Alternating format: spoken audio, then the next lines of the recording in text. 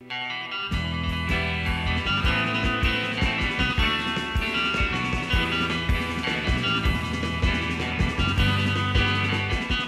to Embargoed, a podcast featuring intelligent talk about sanctions, export controls, and all things international trade for trade nerds and normal human beings alike. I'm one of your hosts, Brian Fleming. I'm here, as always, with my intrepid co-host, friend, and colleague, Mr. Tim O'Toole. What is up, Tim?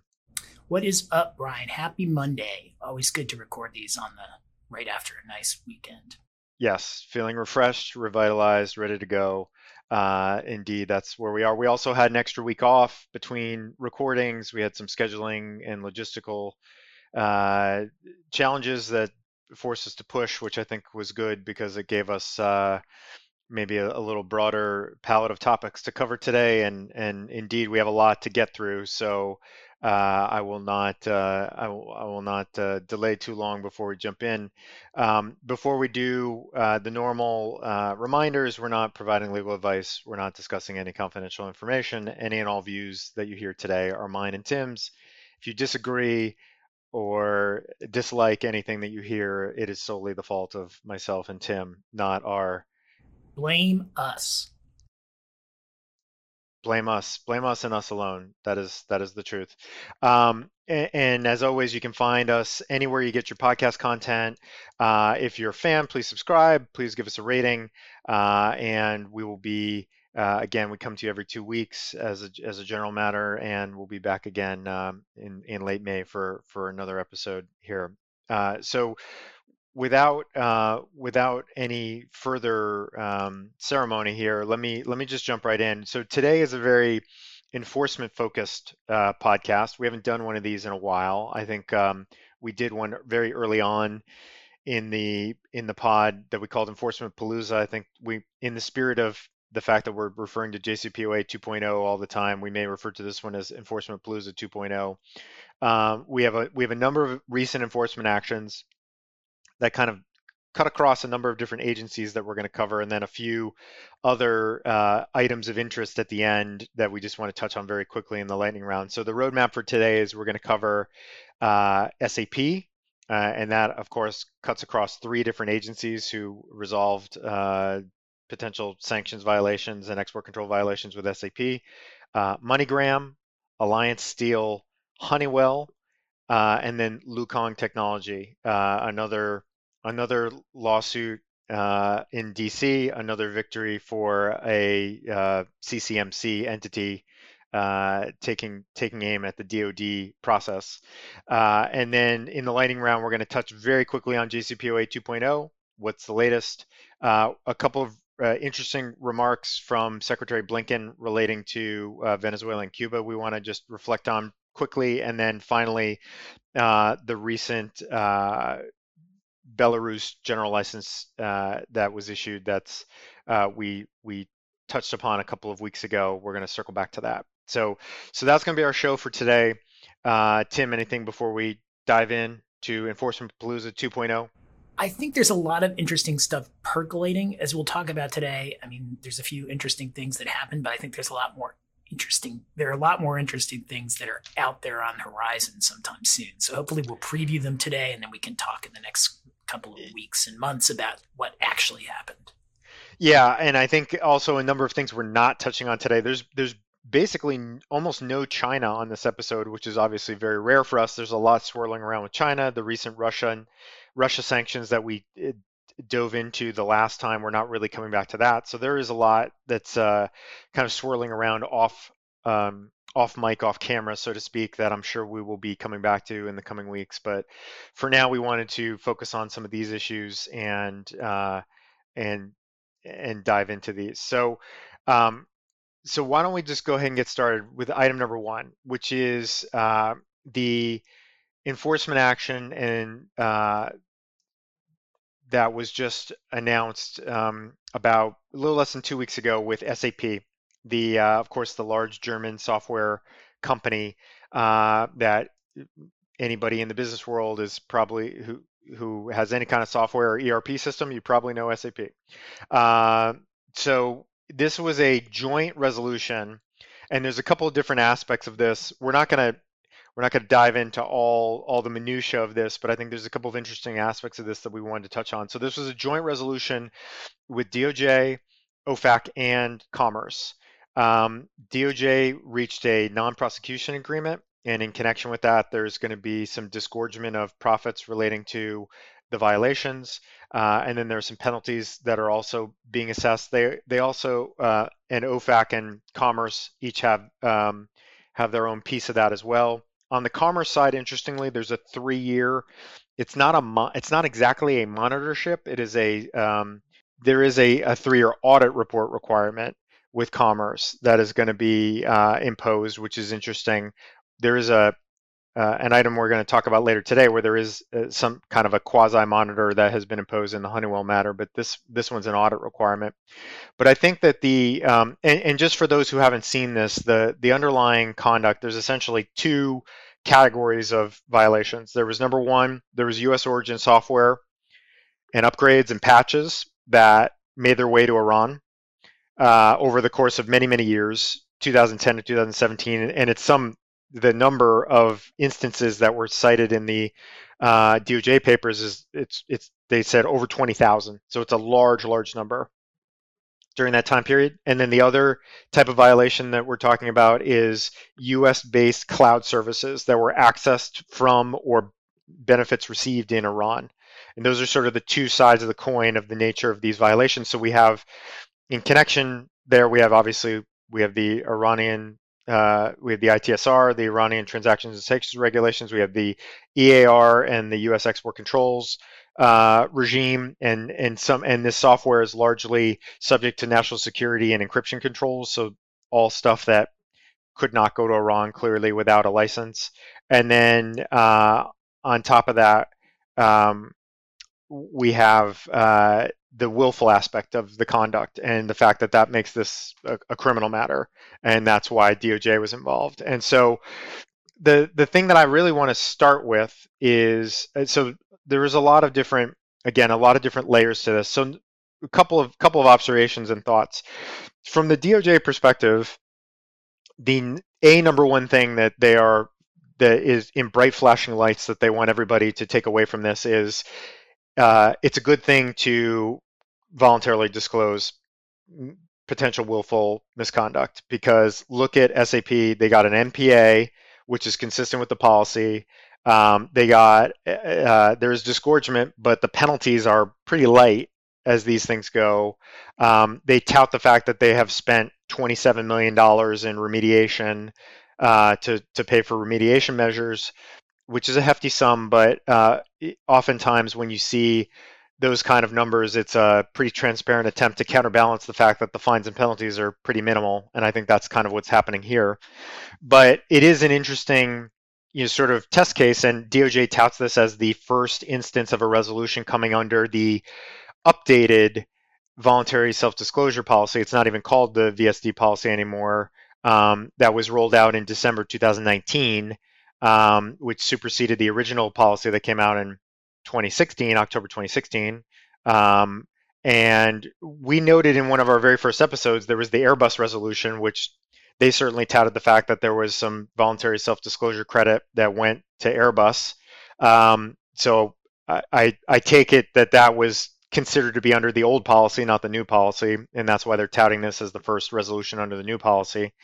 But in any event, I do think it is this is something we talk about a lot ourselves with our clients, and just generally is just the sort of pros and cons of the voluntary self-disclosure calculus and how that weighs. And I would say that, here, just at a very superficial level, it does seem like, given the extent of the violations that are reported here and across the various public statements and the statement of facts that goes along with the NPA, it does seem like what SAP is walking away with here is a relatively light penalty. Again, that's not meant in a critical sense at all. Kudos to their lawyers for working successfully through what seems to have been a robust internal investigation, and then to negotiate this outcome. But let me just throw that to you, Tim, as initial thought, just kind of on the big picture VSD question, and on in particular, DOJ using this as a template or as a test case to really tout the fact of the benefits of their VSD program and their cooperation program. What are your sort of initial impressions of all that? So, we deal with this all the time. And I do think one of the hardest things coming to this practice from the criminal defense side is kind of when is it in your client's interest to essentially turn themselves in? It is kind of an unusual situation in our American law that a party would go to the enforcement officials and confess to a crime. Um, and the theory is in these cases that you do that because you get a lot of leniency. Like that's the only real reason that anybody would ever do it, because you create an enforcement action that otherwise probably wouldn't have existed, often, wouldn't have existed.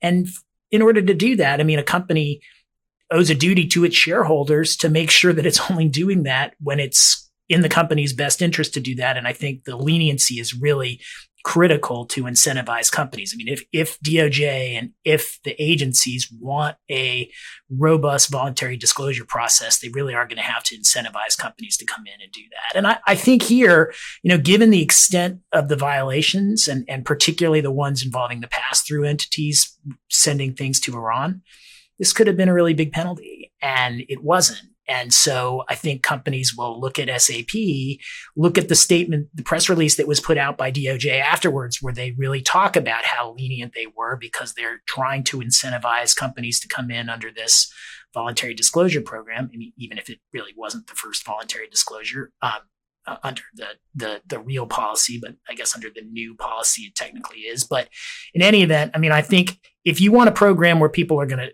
take the extraordinary step of turning themselves in, you have to give extraordinary leniency. And I think they did here.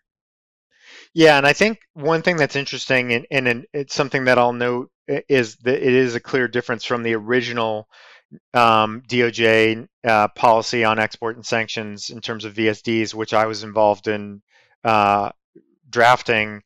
The benefits here in the new policy in December 2019 are much more concrete. It's just much more concrete, sort of how it's spelled out, and I think that was just a natural evolution, and the FCPA, the guidance from the fraud section in the FCPA has and generally under the U.S. Attorney Manual has evolved in this direction as well, and now it's all kind of synced up in much more of a uniform sort of way on the DOJ side than it was, let's say, 3, 4, 5 years ago when people were starting to try to memorialize this. And I do think that, to Tim's point, those incentives have to be clear, and I think you have to weigh. And obviously, part of that is you're weighing the risk of, is this something we can just deal with and fix ourselves, or is this going to be, is there a whistleblower that's going to come forward, or a competitor, or a news article that's going to come out that's going to blow the lid off this? That if we're not going to get out in front of it, that we're going to end up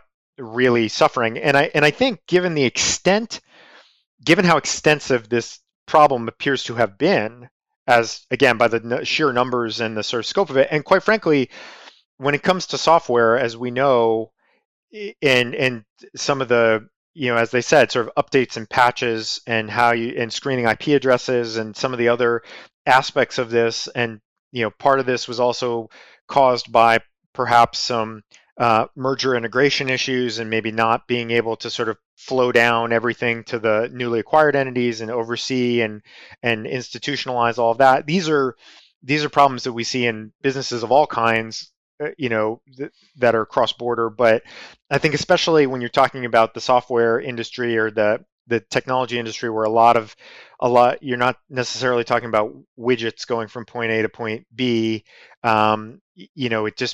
These are difficult things to manage as a compliance matter, and so I'm not surprised to see that they spent $27 million remediating this, in part because it seems they were upping the technology and the technical tools that they had in place to do screening and do automatic blocks and do all those things. And so, that makes a lot of sense. So I think here is, perhaps I don't know that there's ever maybe there are some 100% clear cases, but this one seems to be a pretty, in hindsight, one that obviously worked out very well for the company, and one that if you were assessing in real time back in the disclosure went in 2017, that you might have seen if you knew the extent of the problem, like this is one that's just a little too big for us to just try to fix on our own and hope that the government never finds out about it.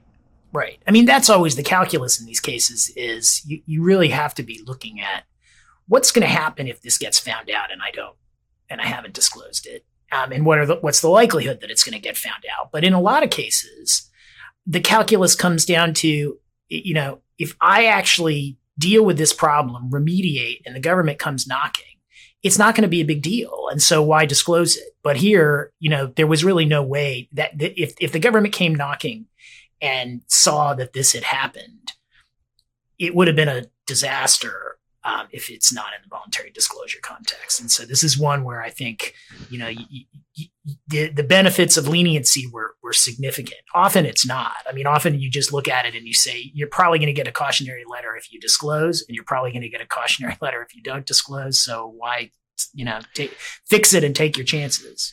Right. And also, I would also say that, given we know all too well, and folks that are out sitting in companies right now or advising companies know all too well that it's easy to say sometimes, like, yes, okay, we've now diagnosed a problem, we're going to fix it.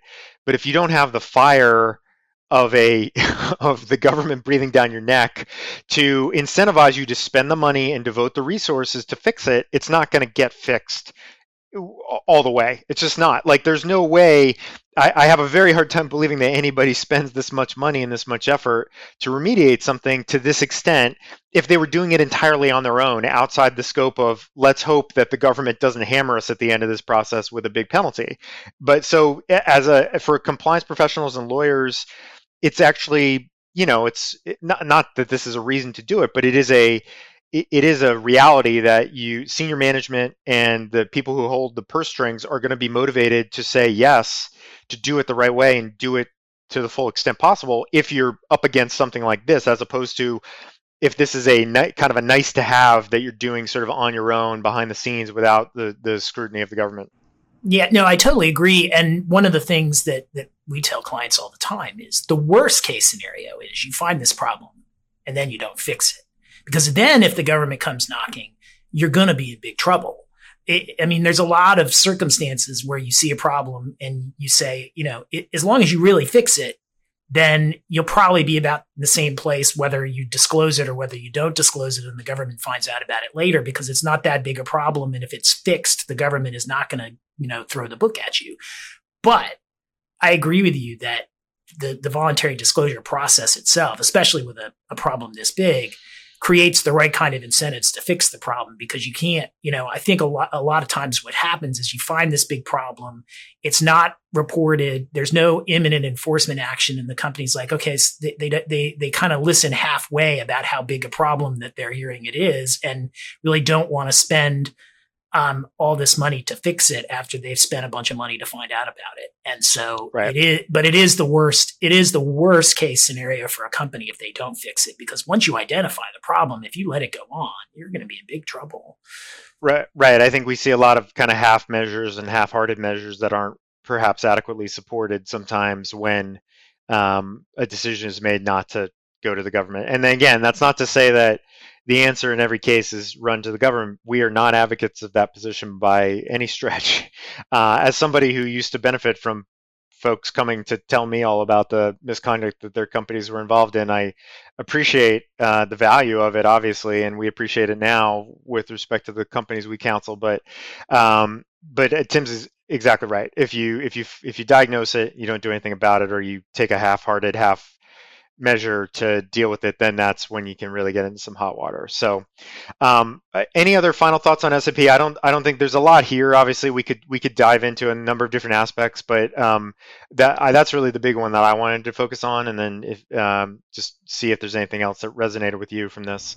Yeah, I just had one thing I wanted to talk about on this, and that is just it emphasizes again the challenges in eliminating a U.S. nexus for a multinational company that's going to do business in a sanctioned jurisdiction. I mean, SAP is a German company. At least for some of this time period, it could have done some of the things that it wanted to do in Iran if it did it without a U.S. nexus, but that is just much easier said than done. And so, unless you're really careful about this sort of thing as a non-U.S. company, you can get yourself into big trouble because the software was coming from the U.S. You had decisions being made in the U.S. You had goods sometimes coming from the U.S. And so at that point, they just weren't careful, and so they thought German company doing business in Iran, not particularly problematic from a sanctions standpoint, but it's much harder than that. And I think that's how a lot of companies get into trouble, and SAP did here. Yeah, not to mention the fact that in that same vein, and again, the Commerce Department is involved in this. They were part of this resolution as well. And again, there's now the 3-year audit report requirement to Commerce, to BIS, having again, any items that are subject to the AR that are going to Iran or any other sanctioned jurisdiction, doesn't matter if you're a non-U.S. company. That is something that you're almost certainly going to need to get licensed through the U.S. And so if you're not taking that into account, if you're not, many companies have issues with their own internal classification processes and how accurate they are, and understanding the rules properly. And that's another area that's just really fraught if you're looking to do business with these jurisdictions. So I would just add that as one kind of final thought there as well. So with that, let's move on to number 2. I think these next 2 enforcement actions we're going to talk through are going to be pretty quick, but I'll flip it to Tim here to introduce the MoneyGram settlement with OFAC. So MoneyGram, and this settlement strikes me. It's from late April, and it was a settlement with MoneyGram, in which MoneyGram was allowing blocked individuals to use its services. When I read this, I was like, come on, seriously. I mean, so when you hear a big multinational company allowing blocked individuals to use their services, that's terrible. That is this type of stuff that gets financial services companies into trouble. But it turns out that almost all of these individuals were in U.S. custody in BOP, in the Bureau of Prisons. So they were detained individuals who happened to be on the SDN list, and they were using the MoneyGram services to transfer money in and out of their commissary accounts at BOP. And so I think given that there were 359 violations and MoneyGram is a big company, you'd expect the fine to be a lot bigger if there was some serious stuff going on. It was a $34,000 fine, so it was a fine, but it was, for a big company like that, not a particularly large fine. And I think the reason is that not only would virtually all of these transactions have been licensable, but even for a company with a big sophisticated compliance program, you would think that BOP would also know the rules with respect to the SDN individuals in their custody, and not be allowing those individuals to use the commissary accounts in ways that violated U.S. law, if that's what it was doing. And so, I mean, really, if you're going to do this settlement, BOP ought to be entering into a settlement as well with OFAC, because BOP is they're the ones physically allowing these transfers to go in and out of the commissary accounts. So they're providing services to the SDN every bit as much as MoneyGram was. So yes, there was a settlement with MoneyGram. Almost all of these transactions, as they say in the settlement, would have been licensable because these are likely humanitarian transactions or personal remittances of the sort that would have been allowed. So I'm kind of surprised that everybody wasted their time on this, to be quite honest. Yeah, only a couple of small comments on top of that. The BOP aspect, and obviously that seems to have been from the factual summary. Some of the sorts of confusion here is that I think that MoneyGram was under the impression that this was this essentially was okay in part because of the BOP aspect of it. And then the other point that OFAC obviously makes time and again, but I think here because of the strange factual circumstances is another one worth repeating, is just screening and sort of reason to screen and needing to screen. And there's a couple of statements in the recitation about reason to know because of names and other indicia of the fact that there were blocked persons that were using these services, and that they should have known, MoneyGram perhaps should have known or had reason to know that would have been run afoul of various sanctions programs.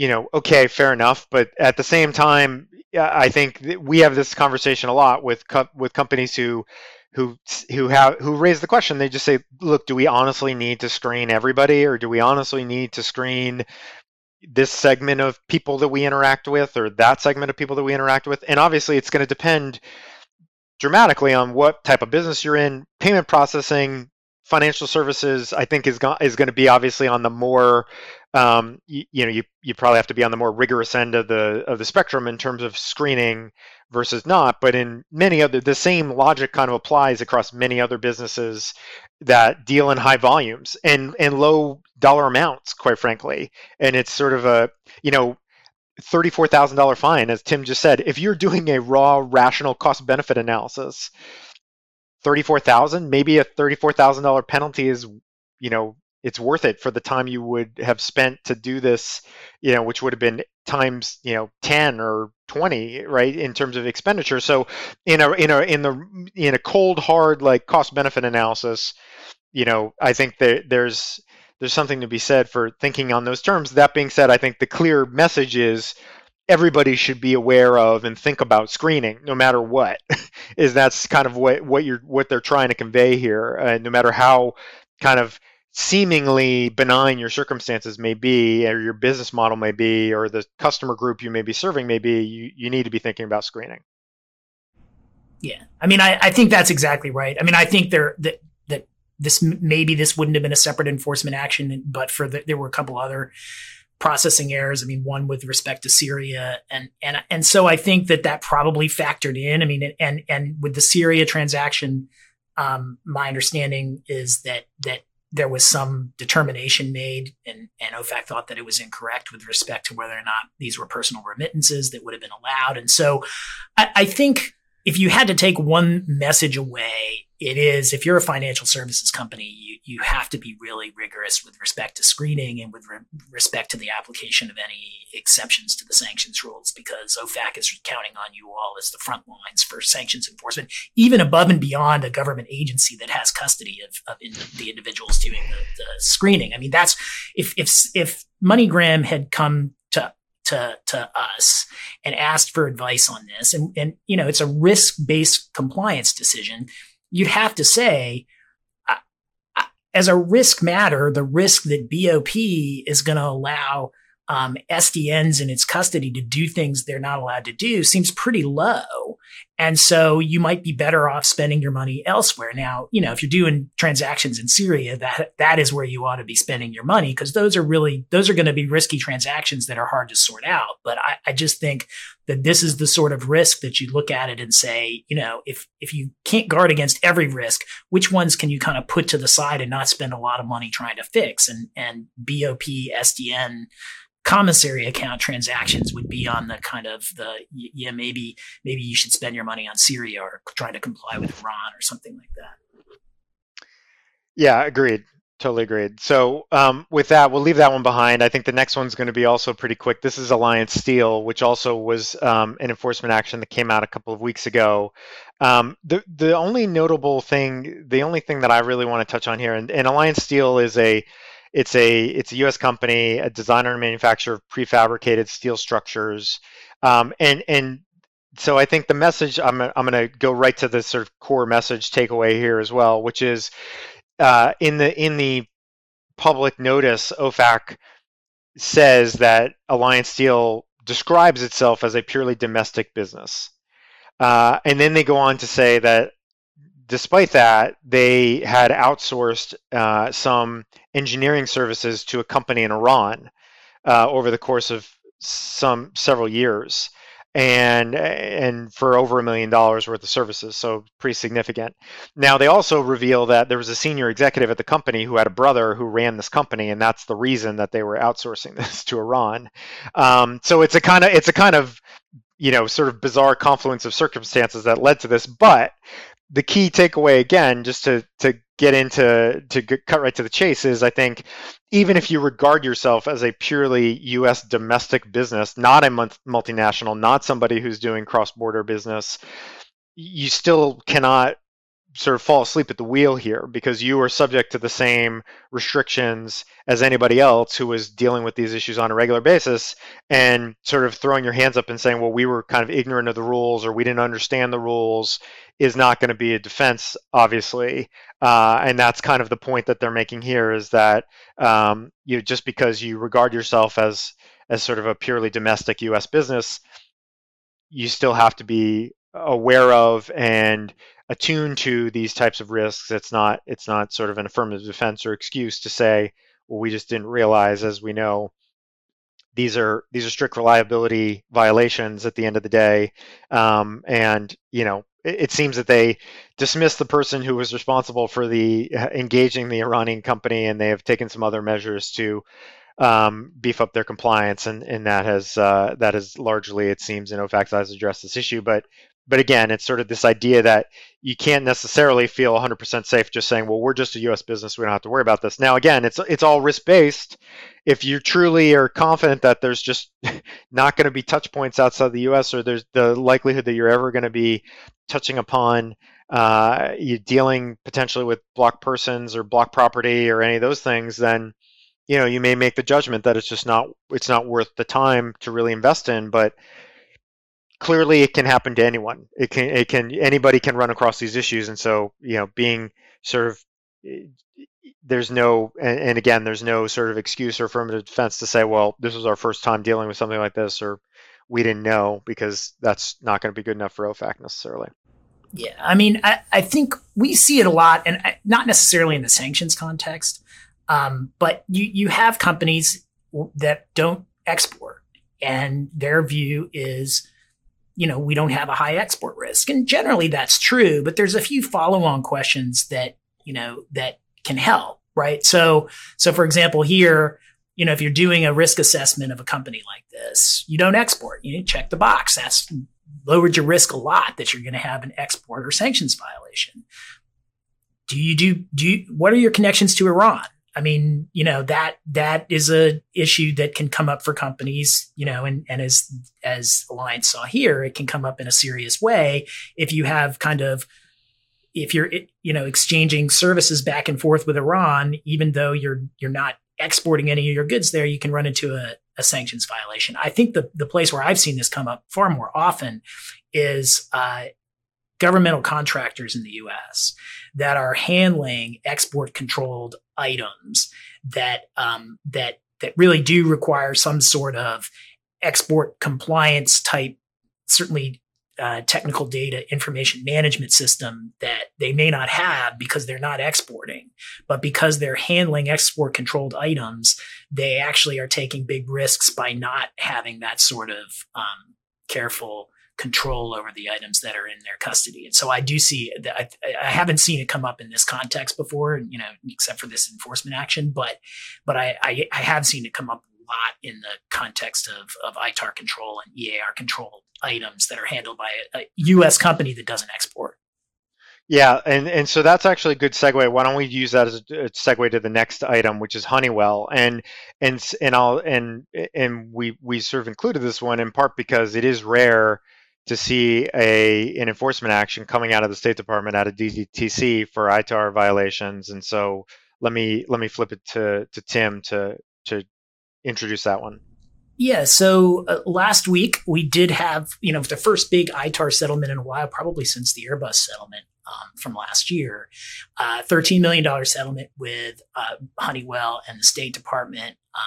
The settlement resolved a proposed charging letter that had 34 charges that were alleged with respect to Honeywell. What they were alleged to have done was to export controlled technical data. So that was the segue. You've got technical data that was being exported to all sorts of different companies. It looks like what the gist of what Honeywell was accused of is that they were transferring drawings to suppliers to make ITAR controlled items, and they were doing it in the context of price quotations. So essentially, it was before they were actually getting the items, they were trying to get a price quote from a company, and they were apparently sending out, blueprints and other materials that are controlled technical data. It was engineering prints showing layouts, dimensions, geometries for manufacturing castings, finished parts for, it was aircraft, electronics, and gas turbine engines.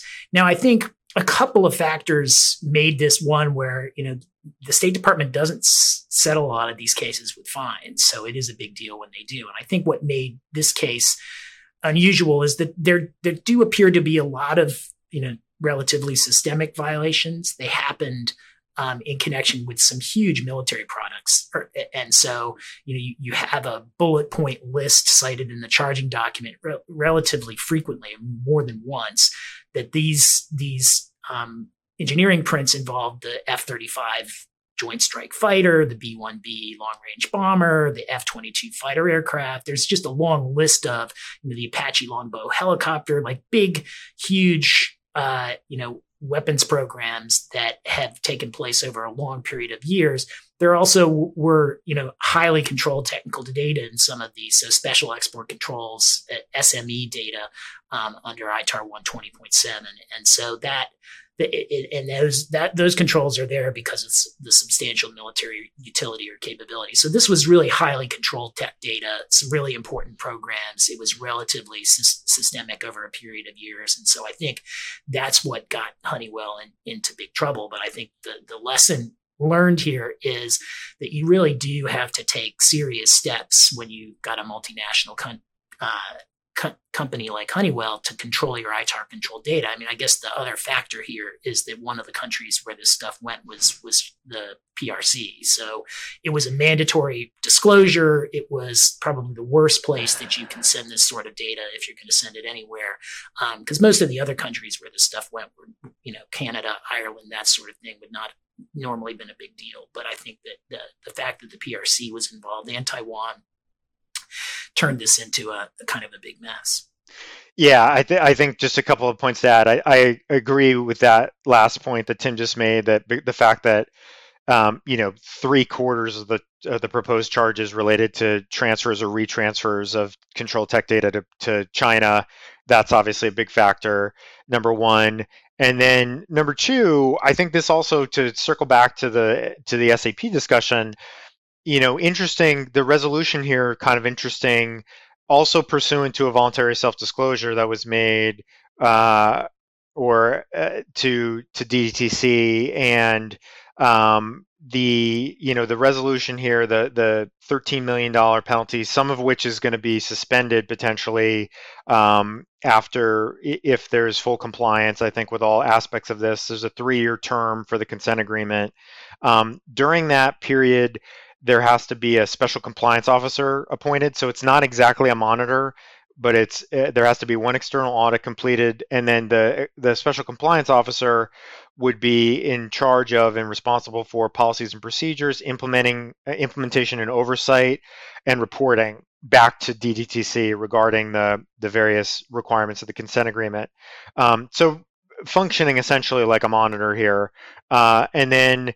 The one big piece, though, that I would say, and again, this kind of goes back to the sort of full and frank cooperation piece and the disclosure piece. No debarment, no debarment from as far as on the government contracting side, which is a big deal to avoid that penalty. So it seems clear from the public statements that the department was pretty pleased, I think, with the extent of the cooperation that they received from Honeywell throughout the course of the matter. And so, again, this seems to be another example of a company that has done themselves a pretty large strategic benefit by not only having to disclose, but also the nature of the actions that come thereafter in terms of really being all in on what that means, conducting a robust internal investigation, being prepared to remediate and to really fix the problems in a meaningful way. So I do think that is another interesting takeaway here from this resolution that sort of mirrors up with what we started with on SAP. Yeah, I think that about says it. I mean, if you are in a big case like this one, if you are, if you're on the fence about disclosing, this is a sort of case where you can get some serious benefits. I mean, I think that this is one that you would do a lot better if you disclose than if you don't, especially if the government is going to find out about it. And here, I think there was a good chance that it was. And again, it's not even clear to me that I mean, that the disclosure was voluntary because this. Yeah, it's a mandatory. Because China's a mandatory country, right? Yeah, but I think that some of the countries obviously were not were outside of that. Most of them were not. But yeah, that's exactly right. But sort of once you're in, you're kind of all in, and I think that they took advantage of being in the door, whether they had a choice or not in that first instance, and then it appears it really did a good job sort of thereafter to get the best result they could out of this. So with that, let's leave that, and then let's stay on the military side for our final topic, which is Luokung technology.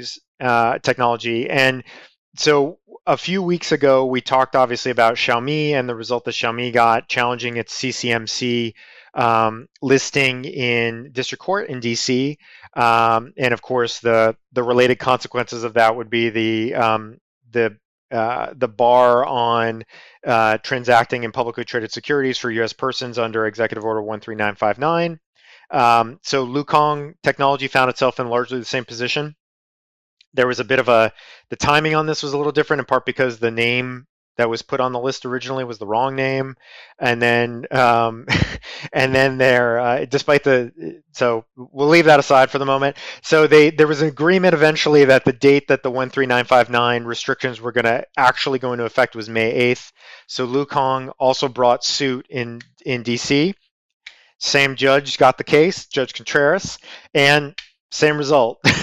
Not surprisingly, right. I think after we and we won't go into all the detail here, but essentially in the court even says this in the memorandum opinion that was just issued last week. They essentially came forward and Luokung made basically the same arguments that Xiaomi did, which is that the DoD listing of them as a Communist Chinese military company was an APA violation. There was no substantial evidence. There was no satisfactory explanation. There was no rational connection between the facts that were supporting this designation or listing and the conclusion that they should be deemed to be a Communist Chinese military company under Section 1237 of the fiscal year 1999 NDAA.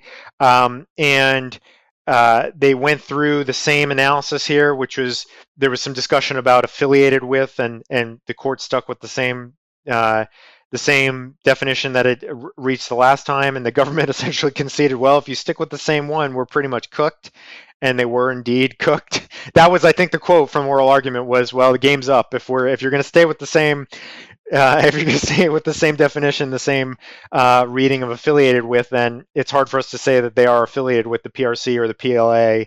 And in fact, that is the case. That's what the court did, is they stuck with the same reading of that, not surprisingly. And then they proceeded to go through the evidence that was proffered to support the listing.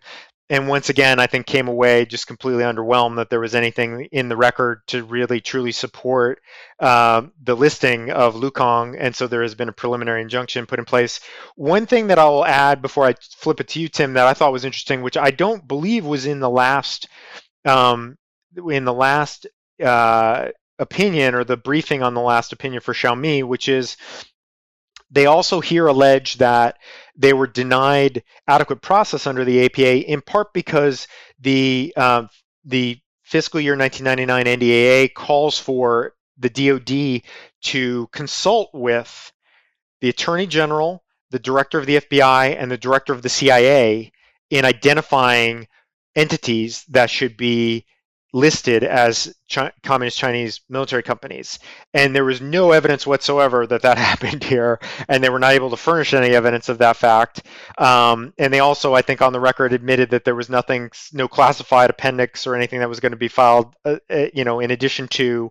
So I will say, so we've been pondering and puzzling over what kind of process could there possibly be here, and it seems now we maybe have hit on at least some kind of process that, at least just going back to the statute, way back to the statute, and having this only having occurred for the first time last summer, that there at least arguably now should be some record of consultation or conferring with those other heads of agency and directors, and that clearly doesn't seem to have happened here. And I can say that, having been at DOJ and having had to kind of shepherd some of these consultation processes where the Attorney General or others in DOJ were asked to weigh in on or concur in certain actions that had to happen under other statutory authorities, there was a formal process for that. There were memos that circulated. There was review. There was signatures that got put on paper for that. So it's not crazy to think that perhaps this sheds some light on what we would expect or could expect going forward. Now, again, this is the tail of the Trump era, the very final gasp of the Trump era to kind of pack as many of these entities on as possible. It's clear there was no real process here. It's clear that what they've come up with in retrospect for at least some of these entities, not all of them, but some of them, was paper thin. And the court has now, for the second time, said that's not going to fly, and we're enjoining the effects of this listing and EO 13959. So let me throw it over to you on that process point and anything else coming out of this one. This whole thing is so weird. I mean, so you have a 20-year-old statute that sits dormant, that doesn't really have any consequences, and nobody's ever put anybody on a list. DOD, which is not an entity that has a lot of process for kind of dealing with companies on lists, outside the government contractor context, which where they do have process, but here they just kind of create something out of whole cloth.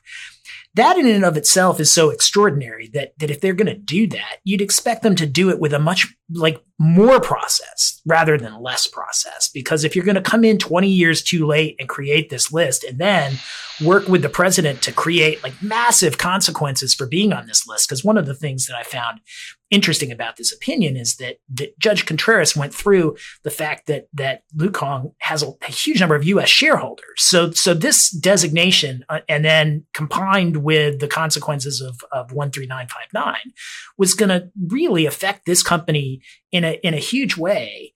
And when you're going to, you're talking probably billions of dollars, and when you're talking about that, those sort of significant consequences based on a statute that was 20 years old that just kind of sat there dormant with nothing, and then a process that is coming in kind of sweeping in late, you'd expect there to be something more than a 4-page memo that gets basic facts like the company's name wrong. I mean, so it's such a this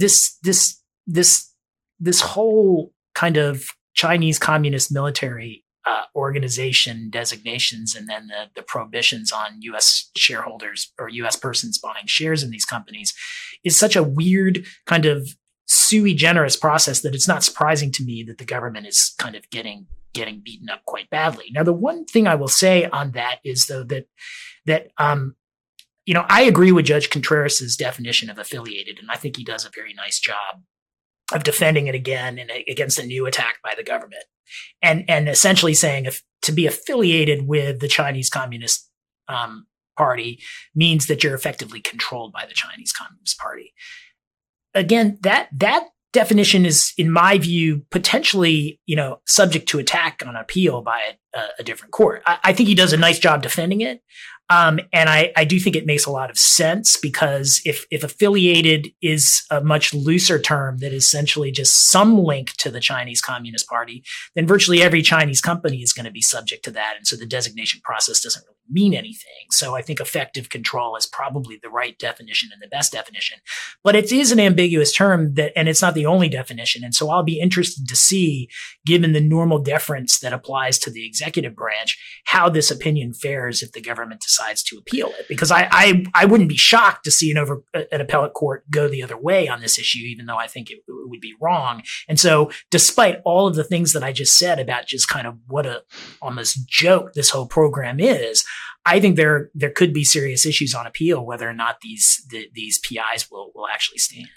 Yeah, a couple thoughts there. So obviously, this is kind of an odd remnant of the tail end of the Trump administration era, right? And the idea that this list sat dormant for 20 plus years, and then they kind of scrambled to throw some names on, many of which have not really been questioned or challenged, but now this is the second one that has successfully thus far. Again, the sort of $64,000 question, is there going to be some process built up so in the future that there's a better ability to defend these actions? And is this going to be, are we going to look back in hindsight and say, well, those were just a couple of weird outliers that were the result of the hasty process that was kind of put in, that happened in the latter part of 2020 as they were scrambling to just throw as many companies on the list as they can. The second is, I think, to the point Tim just made, which is, and they make this argument, the plaintiffs made the argument, and then Judge Contreras, I think, sort of credited this, which is, if there's a broader view of what affiliated with means, then there truly is no limiting principle, and any Chinese company is essentially affiliated with the Chinese government or the PLA or the Communist Party. And we see this a lot because there's a lot of either our clients or people who interact with these entities where now under the, whether it's the military end user rules under BIS or it's other regimes where, given how broad civil military fusion is sort of thought to have, or at least purported to have sort of taken hold within China, it is plausible that the U.S. government could point to just about anybody in China and say, civil military fusion, they're in this industry that's important to the military and the Chinese government, therefore they're affiliated with the Chinese government. That's essentially what the logic was for both for Xiaomi and for Luokong. Like, it's not much more complicated than that. And so it will be interesting to see. And I would venture to guess, I'm going to go out on a limb here and say that I have a hard time thinking that DOJ and that the SG and the powers that be are going to take these up to the DC circuit. I have a feeling that these are probably going to be, they're probably going to be like, it was only two. It was only two where we had to take our lumps like this, because Judge Contreras really vaporized these guys, like, and not so much the DOJ attorneys who were defending it, but DOD, and just said, this is a farce. What you did here, essentially, is what he says in his opinion, in slightly more diplomatic terms, but like, don't it was pretty harsh, about as harsh as it gets. And so I would venture to guess they're going to let these die on the vine and perhaps let these two entities walk away unscathed and perhaps be done from the list, get off the list formally, and they might just breathe a sigh of relief and say, well, that's it, let's sort of take a deep breath before we do anything else. I have a hard time believing that they're going to challenge these. Now, who knows? But you can sort of tell that the Biden era Justice Department defending the Trump era DOD in this regard, there's some natural tension there anyway. And I just, I don't know that there's probably a lot to lose and maybe very little to gain by trying to take this up a level and appeal. So it'll be interesting to see what happens there, but I wouldn't be surprised if we see no appeal here. Yeah, no, I won't be surprised either. I think that if I were, in the SG's office trying to figure out whether to appeal on this, I'd probably want to wait for a better case to try and take on this definition of affiliated than this one. But I do think that at some point somebody smart on the government side is going to sit down and come up with a definition of affiliated that is not essentially effective control, but is broader than, but is not as broad as just any Chinese company that has some connection to the Chinese Communist Party, because that's every Chinese company. It's somewhere in between, and I think they might be able to get a court to bite on that if they had a good set of facts. And so I think in the long run, this issue will get litigated in the appellate courts, because somebody that has closer facts than Luokong or Xiaomi is going to bring a challenge, and potentially, whether they win or lose it, it'll go up on appeal. And I do think that definition is pretty narrow, and I think it's right, but I think that it is one where I wouldn't be surprised to see reasonable minds differ. Not to mention the fact that it stands to reason there's going to be a case that comes down in the future where they're going to just have a better record. Yeah, no, that's what I mean. This, right? Like, that's exactly I'd wait what you're for a saying. better record. Or that it won't just be open source internet research and going to the company's website and annual report to try to claim that that's enough. Totally. Again, we made this point the last time. We speculated, well, maybe there could have been classified information to support. Here, it's clear that there doesn't seem to be, because they're not filing. There was nothing. That portion of the record, it seems, was not going to bear upon this at all. And so, again, that just suggests that they didn't really do anything in the first instance. They just kind of plucked some names out and said, these are the names, and then they were kind of stuck with the consequences after that, if that's the process that they went through. Right. They'll get better. I mean, the thing is that it seems like this was just almost transparently a joke.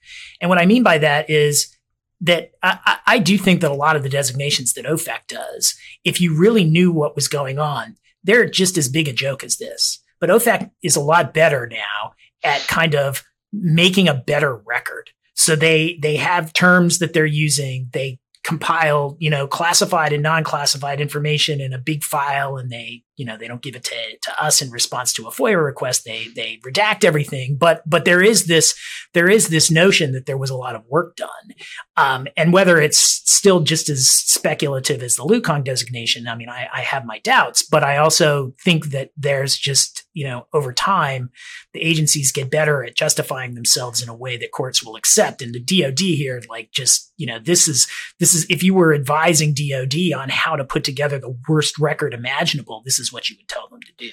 Yeah, I should just, as one final thought on that, I think you're absolutely right. I should also say, circumstances are going to be different on a case-by-case and on a program-by-program basis, of course. Yes, as a general matter, I think OFAC is better at this. They've been doing it a long time. They know how to set the record up to allow DOJ to defend it if they have to. But at the same time, what would we find from the past year, 2 years, 3 years? Is it going to be the same amount of rigor and care that was put into all these designations as might have been the case, 4, 5, 6 years ago? I don't know. I mean, time will tell, as I think some of these things will ultimately bubble up in court battles over the course of the next couple of years as people are challenging designations, especially with the pace that things were going in the last few years. But it's hard to say, and I don't think anybody should make the mistake of thinking that there's a uniform formula or level of thoroughness and quality that you're going to see necessarily across the board, because I have, based on my prior life and having some insight into this, I doubt that that's the case. I mean, that's always been the case, but even now more so than ever, I would doubt that that's the case. So in any event, an interesting outcome here. We'll see. We'll keep our eyes peeled whether there's any next steps or further actions on either Xiaomi or Luokong. But for now, 2 for 2 on the PIs, DoD 0 for 2 in defending these things, and so we'll see what goes from here. So with that wraps up the main portion of the pod. We got through a number of topics pretty efficiently, and now we will pause for the lightning round sound effect, and we're going to do 3 quick check-ins. Number 1, we're going to start with JCPOA 2.0, and I'll throw it to Tim for that. So this is our kind of weekly or bi-weekly, or this time tri-weekly roundup on what's going on in the indirect negotiations between the United States and Iran on the United States wanting to return to the Joint Comprehensive Plan of Action, sometimes called the JCPOA, often referred to as the Iran nuclear deal. President Biden ran on the idea that if Iran would come back into compliance, the U.S. would rejoin the deal. And so you have both sides who really want to get back into this nuclear deal that President Obama signed with the Iranians back in 2015. But as we've pointed out in some of the earlier episodes, President Trump made that difficult, not only by withdrawing from the JCPOA, but by adopting approximately 1,000 new sanctions in the period between 2018 and January of 2021 that weren't in existence at the time of the JCPOA. And so you have to go through and decide whether they were consistent with or not consistent with the spirit of the JCPOA, because only the sanctions that were nuclear related were lifted by the JCPOA. There's human rights sanctions, missile related sanctions that remained in place. And so by going back into the deal, you have to figure out, well, what sanctions will be lifted again?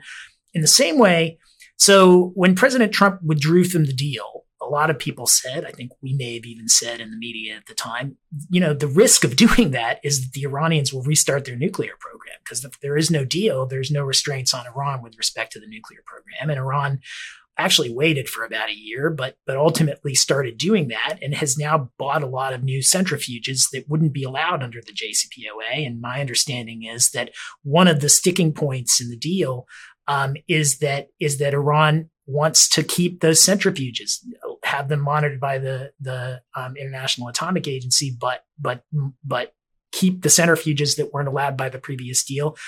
Obviously, the Biden administration would face serious political risk if it were to do that, because essentially, it's one thing to say, let's get back into the JCPOA. It's another thing to say, let's get back into the JCPOA where we allow Iran to do more with its nuclear program than we did before. So they've essentially gotten some benefit from getting back into the JCPOA that they didn't have before. So that's kind of the lay of the land. As I understand it, there have been 2 rounds that we've talked about before. This week, the U.S. went back for round 3 in Vienna, and these are indirect negotiations, meaning that Iran sits in one room and talks with the European Union and China and Russia, and then the U.S. sits in another room. And on May 6th, the State Department negotiator who was just about to fly back to Iran did a public briefing on this, and it was very interesting to watch. Vienna, not Iran. Vienna. Oh, sorry, Iran. Yeah, that would be really weird. So just about to fly back to Vienna for these negotiations. Did a briefing, and the briefing was, I found it very interesting because I thought it was pretty candid about some of the, not only the substantive issues that seem to be the sticking points, but also just the procedural issue that is really, these indirect negotiations are interfering with. They're really slowing down the process because it's like a game of telephone. I mean, there's a lot of misunderstandings, mistranslations. And so by not being in the same room, it is leading to issues that wouldn't exist if they were in the same room. The other thing that I found kind of interesting is that, Iran wanting to essentially change the rules a little bit with respect to what it can do and its nuclear program can do. The U.S. wanting to, I think, change the rules a little bit because it seems to want to keep some of these sanctions that were put into place by the Trump administration. And then just today, an article came out in Bloomberg that talked about how Iran is trying to move the ball a little bit further than the JCPOA did because of concerns about the last time around, that even though they theoretically got benefits from the JCPOA, as a practical matter, the financial system was keeping them from getting the real benefits of the deal because the banks were still hesitant to process transactions that were allowed by the JCPOA. So I think all of this is kind of a long way of saying that there's a lot of issues that are kind of being hammered out. I do think from reading the briefings that there still is significant progress that's being made, and that I think in the next couple of weeks we'll either find out whether they're on the cusp of a deal or whether everybody walks away, because I think it really can go in one of 2 directions.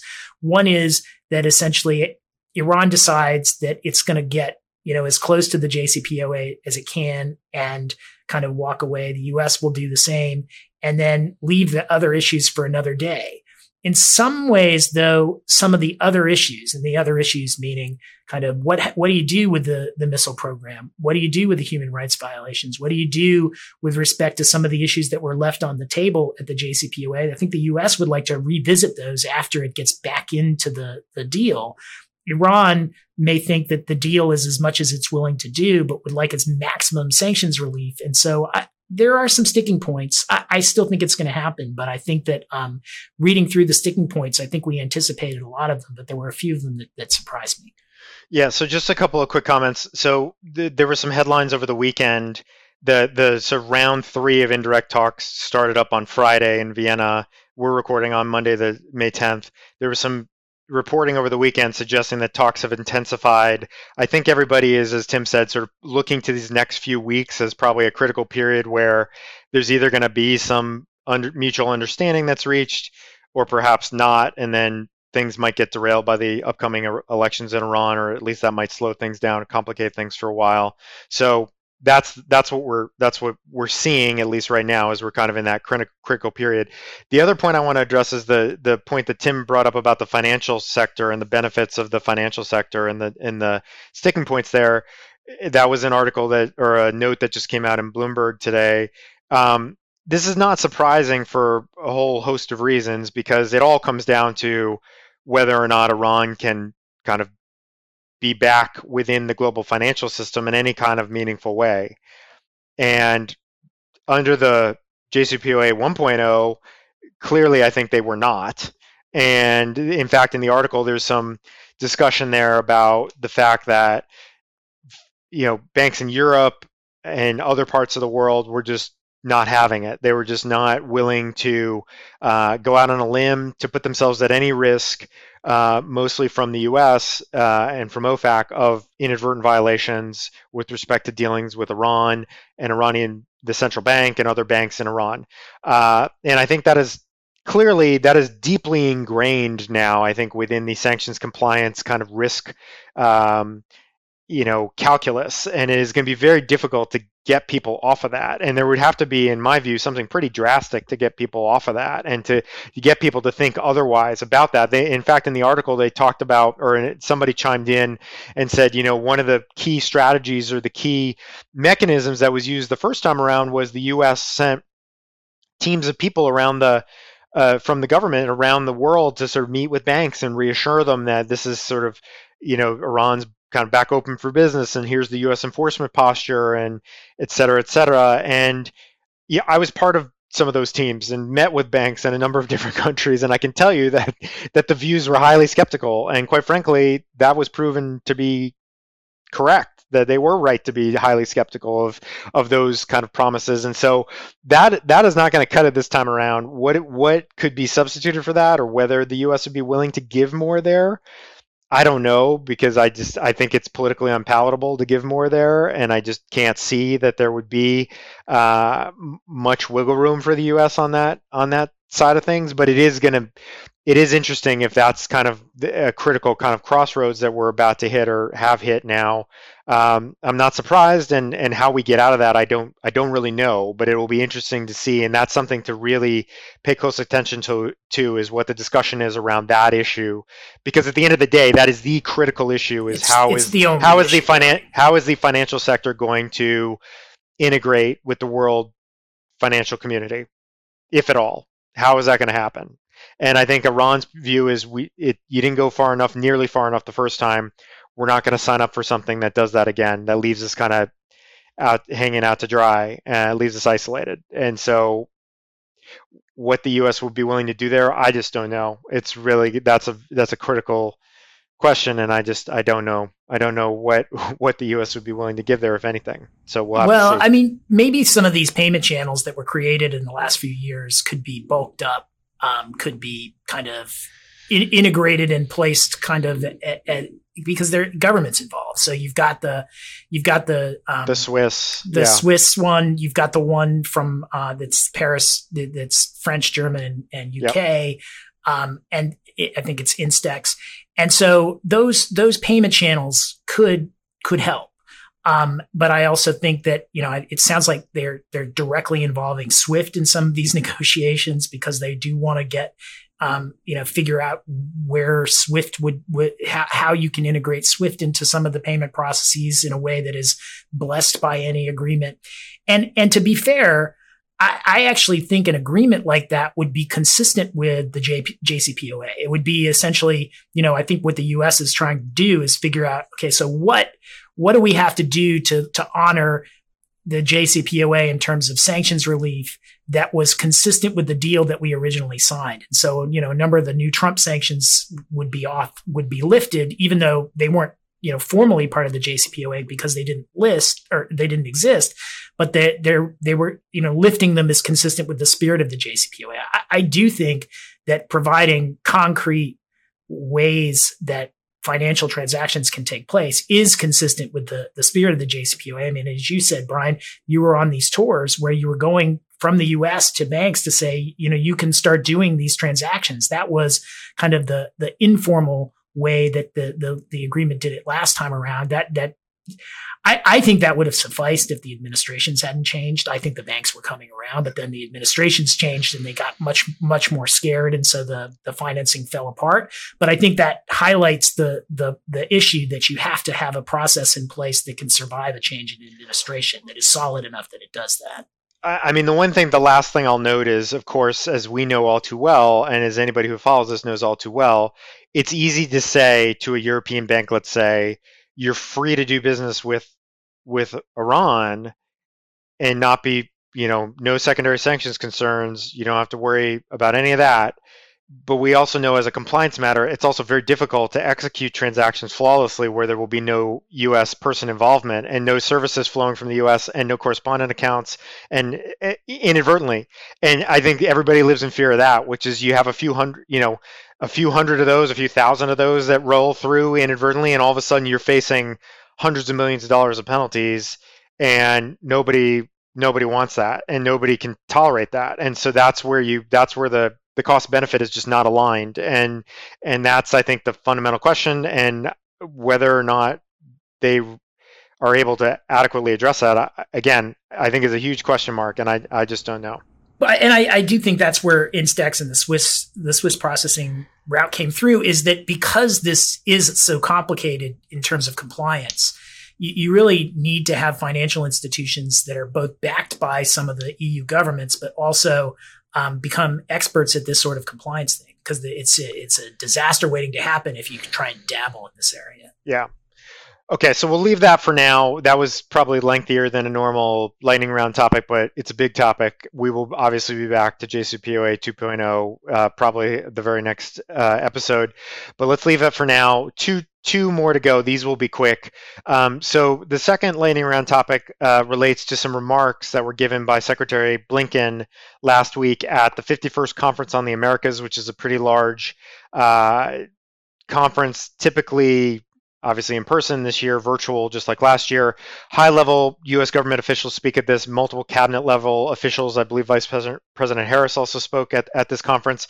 But Secretary Blinken made a couple of comments and remarks that were picked up that I just thought were a little bit interesting that we wanted to just reflect on quickly, which is in talking through sort of the U.S. Relations across the Americas, Central and South America. There were a whole host of issues, obviously, that he covered: COVID and climate change and a number of other things, human rights.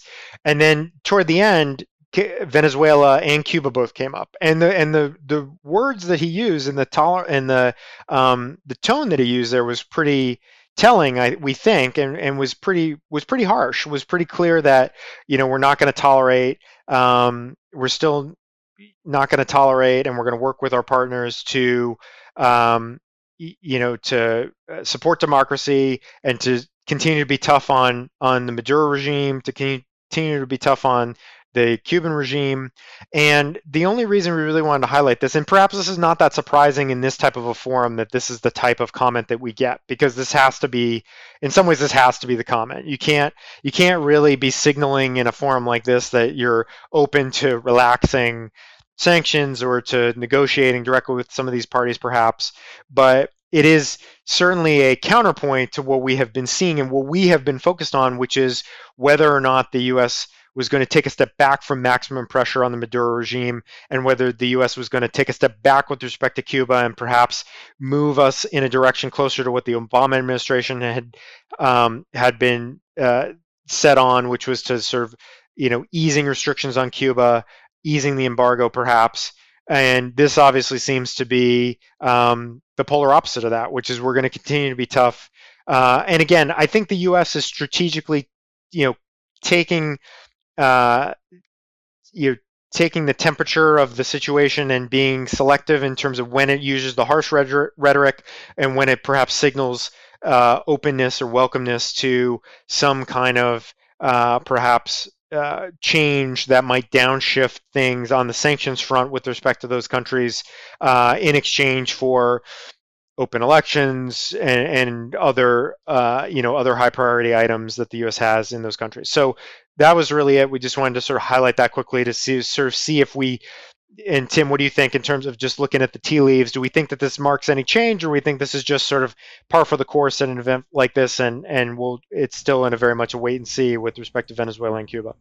Two quick thoughts. I mean, first, I think that there's more. This is part of a negotiation, and you don't negotiate in public, and so I think that the signal in public to the Maduro regime is going to be one of continued strength among allies and a pressure for democratic elections in Venezuela.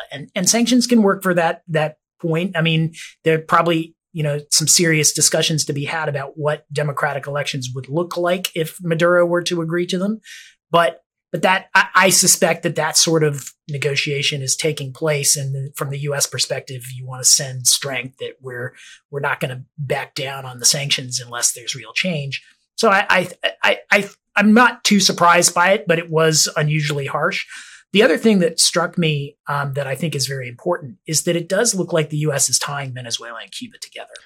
And that, to me, is a big development. I mean, the Obama administration made direct progress with Cuba in terms of lifting the sanctions that the Trump administration mostly undid.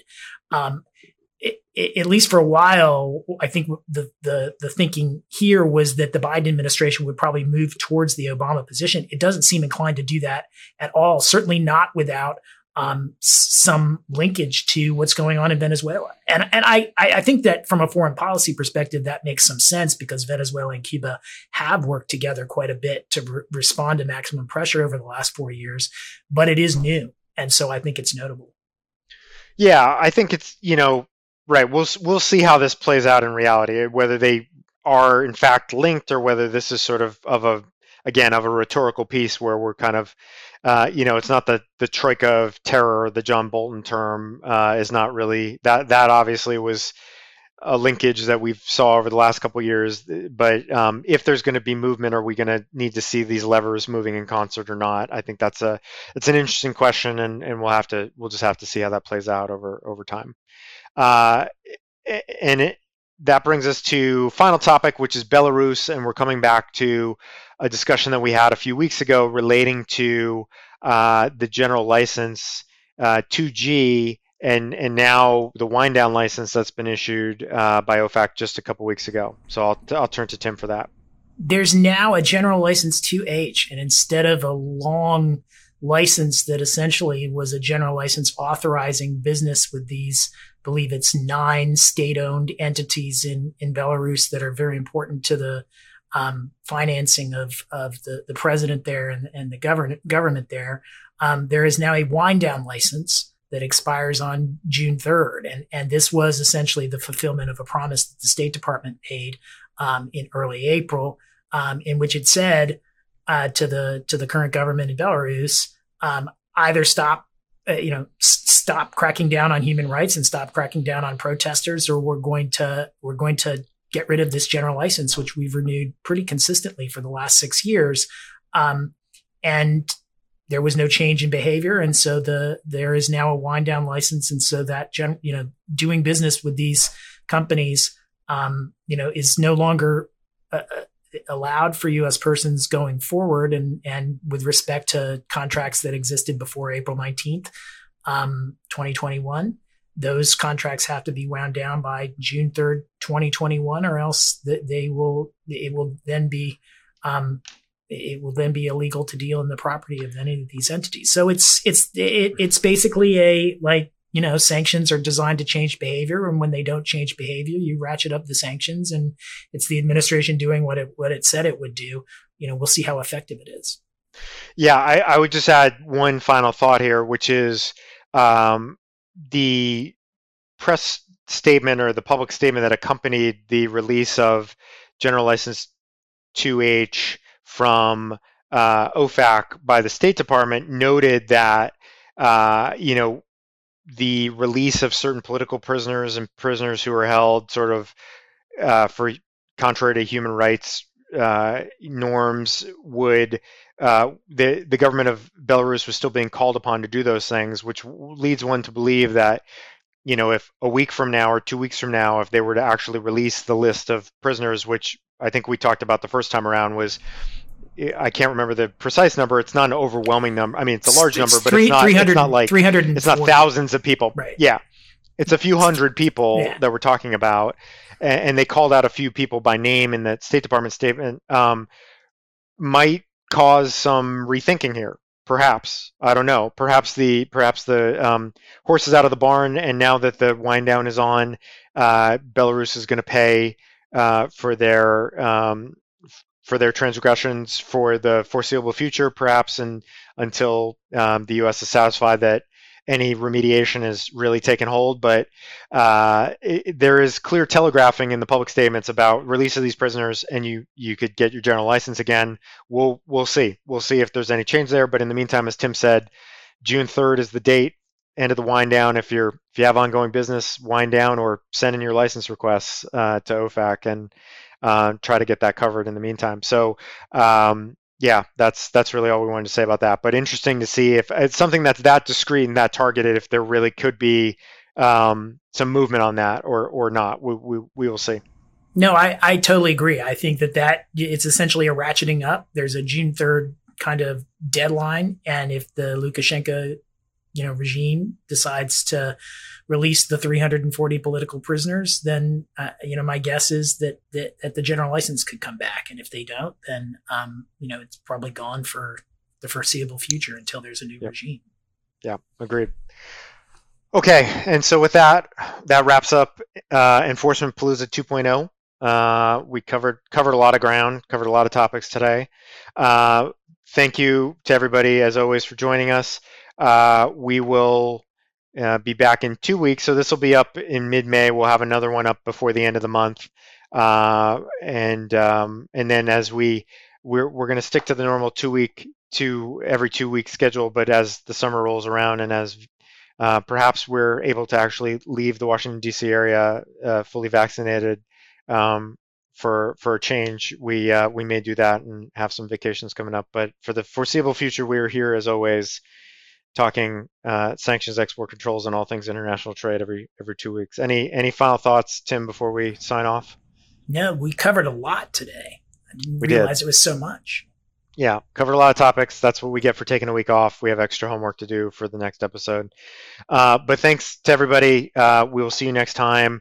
And as always, stay well, stay healthy, get your shots, and stay sanctions free.